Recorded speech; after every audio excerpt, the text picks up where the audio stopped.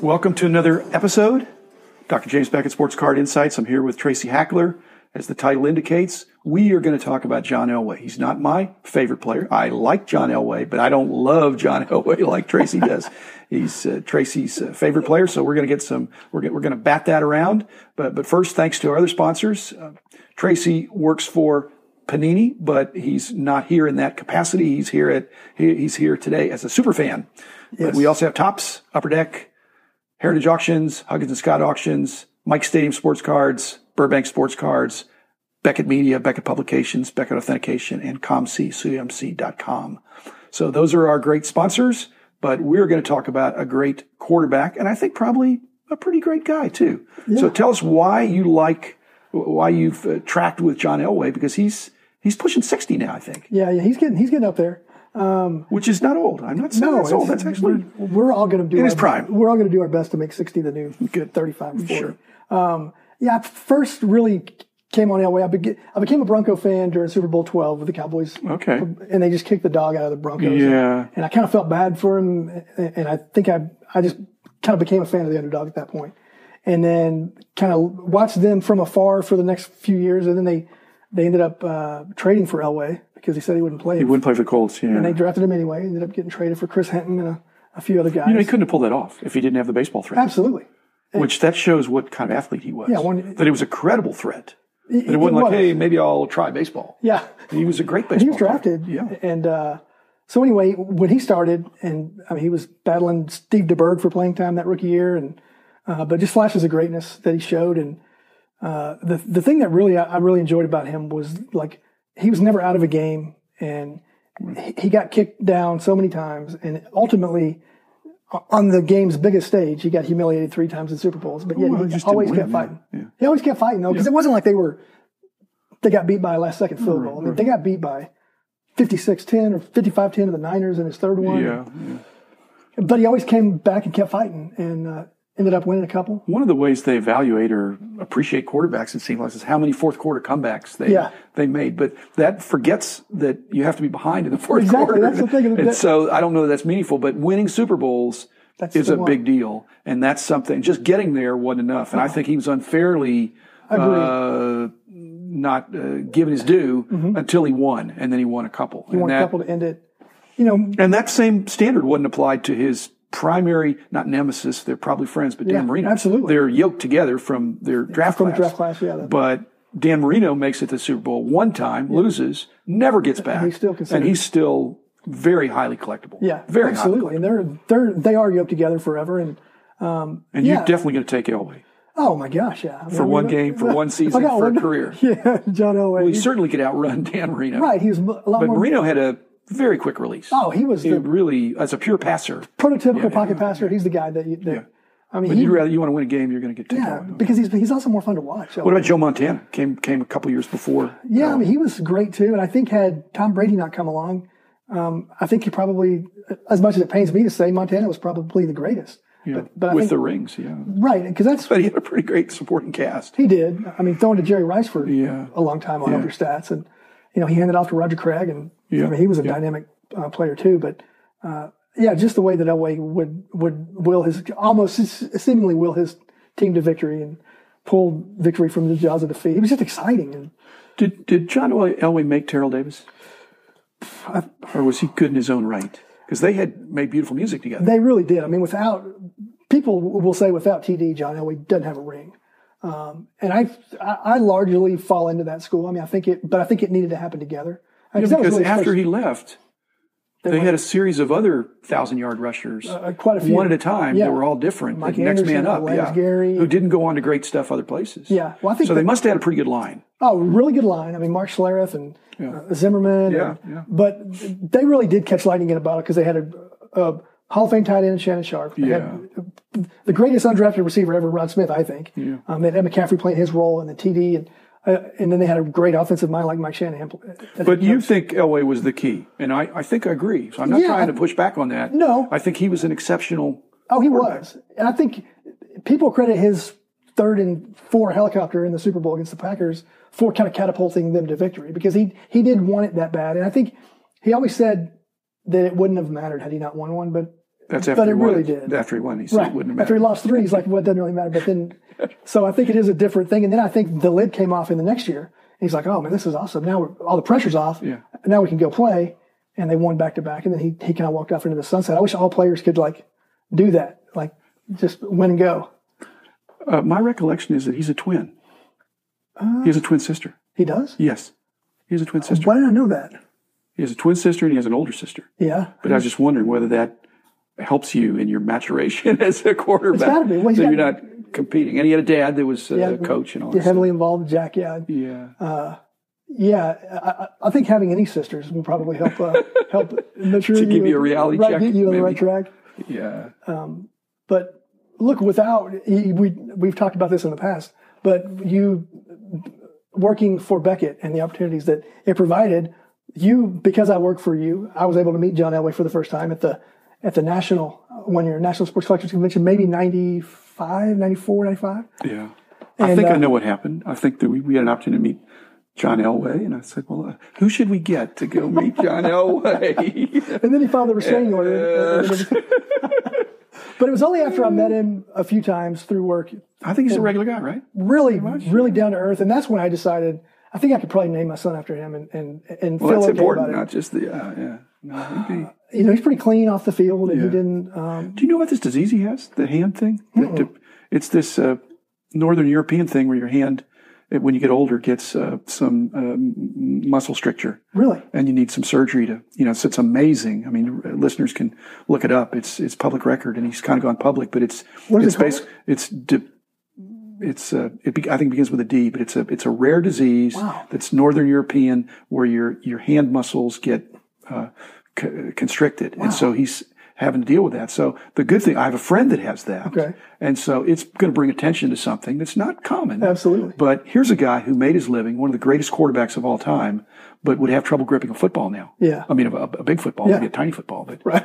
And so I think that's kind of interesting. And just what the reason I bring that up and about his twin sister is that one of the fun things about it's not, I don't call it hero worship, but appreciation of somebody's athletic skill. It's extra cool when they're really a pretty good guy. And you learn some of their backstory and you realize they've got some of the same foibles that we all have. And yet they've mastered or nearly mastered something that's very difficult for the average person to do. Yeah. And so he's probably yeah, and I really appreciate being, as people know, Roberto Clemente was my favorite baseball player. Mm-hmm. But playing his whole time with one franchise, one team is good. And being involved in this, and being involved in the VP of football operations.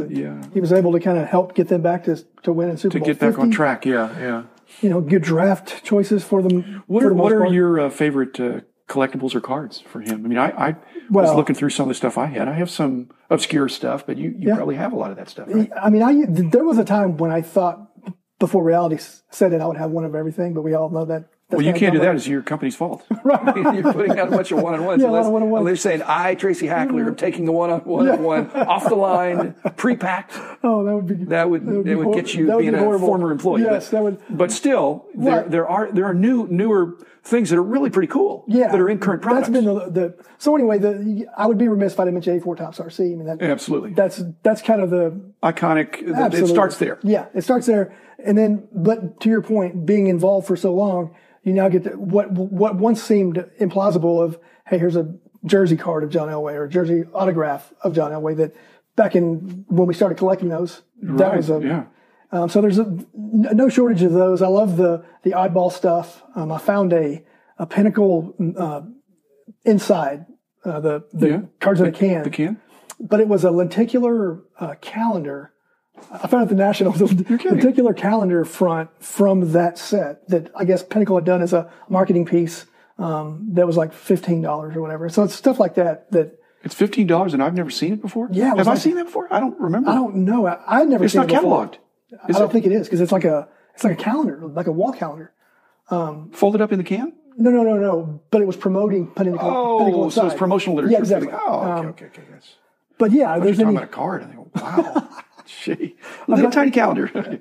Yeah. But yeah, the Pinnacle inside was. So you're still seeing new stuff that you haven't seen before. Oh, for sure. Which is the fun that we share. When I go to the National, I'll see stuff I've never seen before. And it's from the back in the day, which is great, because that's always been the real beauty of the National, too. You bring stuff like that you would never see. I mean, it's easier to look online and find things now, but you still today, you see things. There's a lot of stuff that, we went and, you came in 95. That's kind of was when it was turning a little bit. Mm-hmm. The stuff in the late 90s of Elway's, late in his career, of the tougher inserts and tougher parallels, have they had the same explosion that some of the Jordans and Kobes in basketball had from this, that there's 96, 7, 8, To 9? a lesser extent. I mean, it's because, all you need is two people interested in something, and it's good. If there's only one, Right. Yeah. And so I think you have seen it, not to that level of Jordan, but certainly in its own right. There is that same kind of appreciation of those. And we did a card recently that's from National Treasures Football, and it was an inscriptions card. And there's one that he did, I think there's 5 of them total, but he put like every inscription you can imagine. A Duke of Denver, Super Bowl 32 champion, Super Bowl 33 MVP, 300 touchdowns. It's like to Tracy, my biggest fan. I did have to track one of those down. It wasn't cheap, but cool.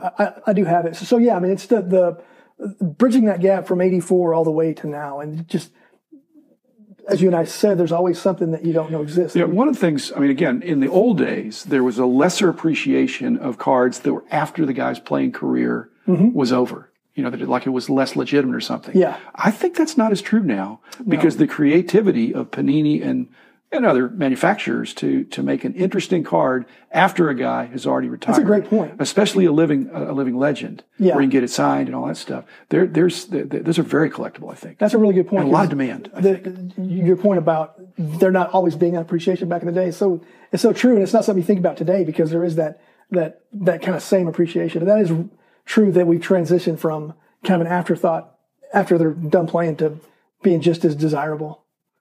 Well, it's I don't know, just as desirable, but it's better than having a card of a player you don't like or know. Yeah.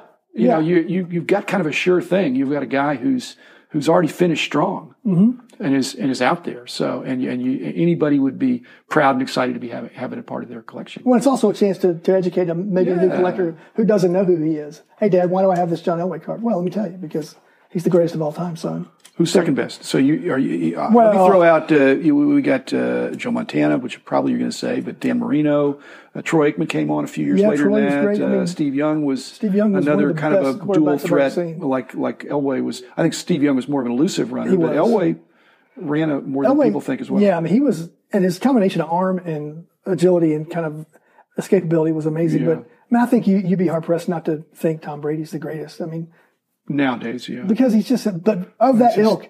We were really lucky that we even got to watch a lot of those guys play. I mean, Montana, you probably as high on the list. But I put Elway up there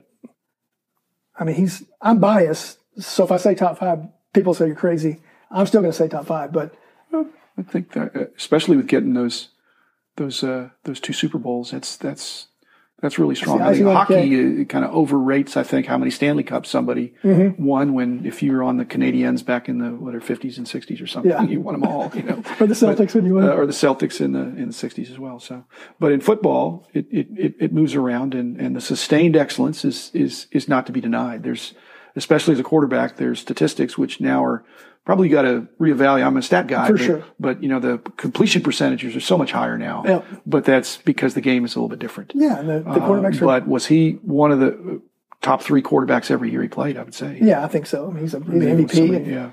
I think he was. And anything on your bucket list for Elway?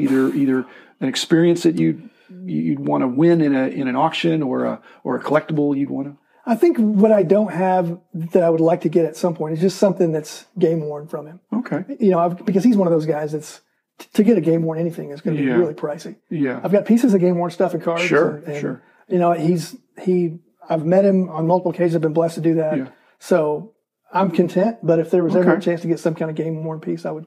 Okay, John, just to throw down the challenge to you. If you listen to the podcast and your biggest fan, Tracy here, would love to have a gamer, or maybe even just Warren, whatever. Yeah, just John Warren. But that'd be great. Thanks, Tracy, for visiting again about your football hero, your favorite quarterback, and perhaps many others, not just in Denver, but a quality guy and somebody that's finished strong and worthy of honor. So again, thanks Tracy, thanks listeners. We'll talk again tomorrow, and so long. The man in the house of cards.